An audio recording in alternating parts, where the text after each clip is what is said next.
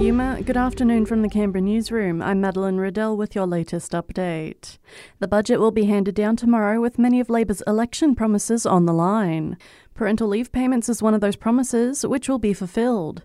Assistant Minister to Treasury Andrew Lee says the payments will help out thousands of Canberra parents. We're going to see an expansion in parental leave and an increase in childcare that will benefit more than 30,000 Canberra families. That's going to ensure that we make investments in our productivity. Meanwhile, a 24-year-old man has allegedly been caught drink driving twice in one night. The Belconnen man was found in a vehicle on the side of the road. He allegedly produced a blood alcohol reading above the permitted amount. Upon being released from custody, police allege he was found driving under the influence again. He'll face 2 drink driving charges and 1 charge of unlicensed driving. The jury in the trial of the man accused of sexually assaulting Brittany Higgins have asked for more time to deliberate. They're yet to reach a verdict after taking a break over the weekend, with the Chief Justice telling the court they can take all the time they need. Former Liberal staffer Bruce Luriman has pleaded not guilty to assaulting Miss Higgins in Parliament House in 2019. It's going to be a big week for Canberra kids as ACT Children's Week gets underway. There's 120 events to choose from, with 33 including elderly people. President of the ACT Children's Week Committee, Vicky Brown, says it's fun for all ages. A lot of Canberra children don't actually have their own grandparents here.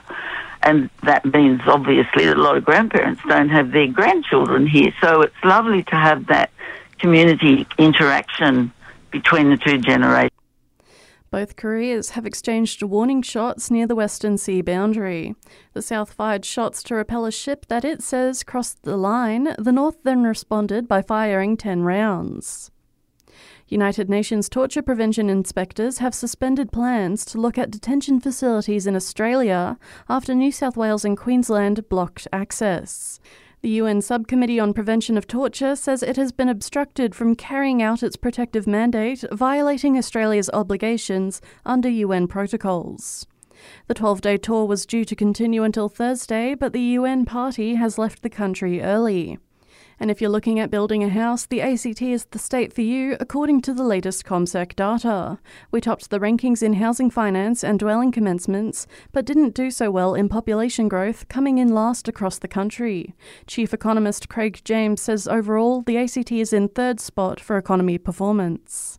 Well, certainly it's a good report card for the ACT. Overall, the ACT ranks 3rd out of the 8 states and territory economies, and it's on 3 of the indicators, it's number 1. It's number 1 in terms of equipment investment, also in terms of housing finance and also dwelling starts or dwelling commencements. And that's the latest in news. I'll have another update for you right here later this afternoon.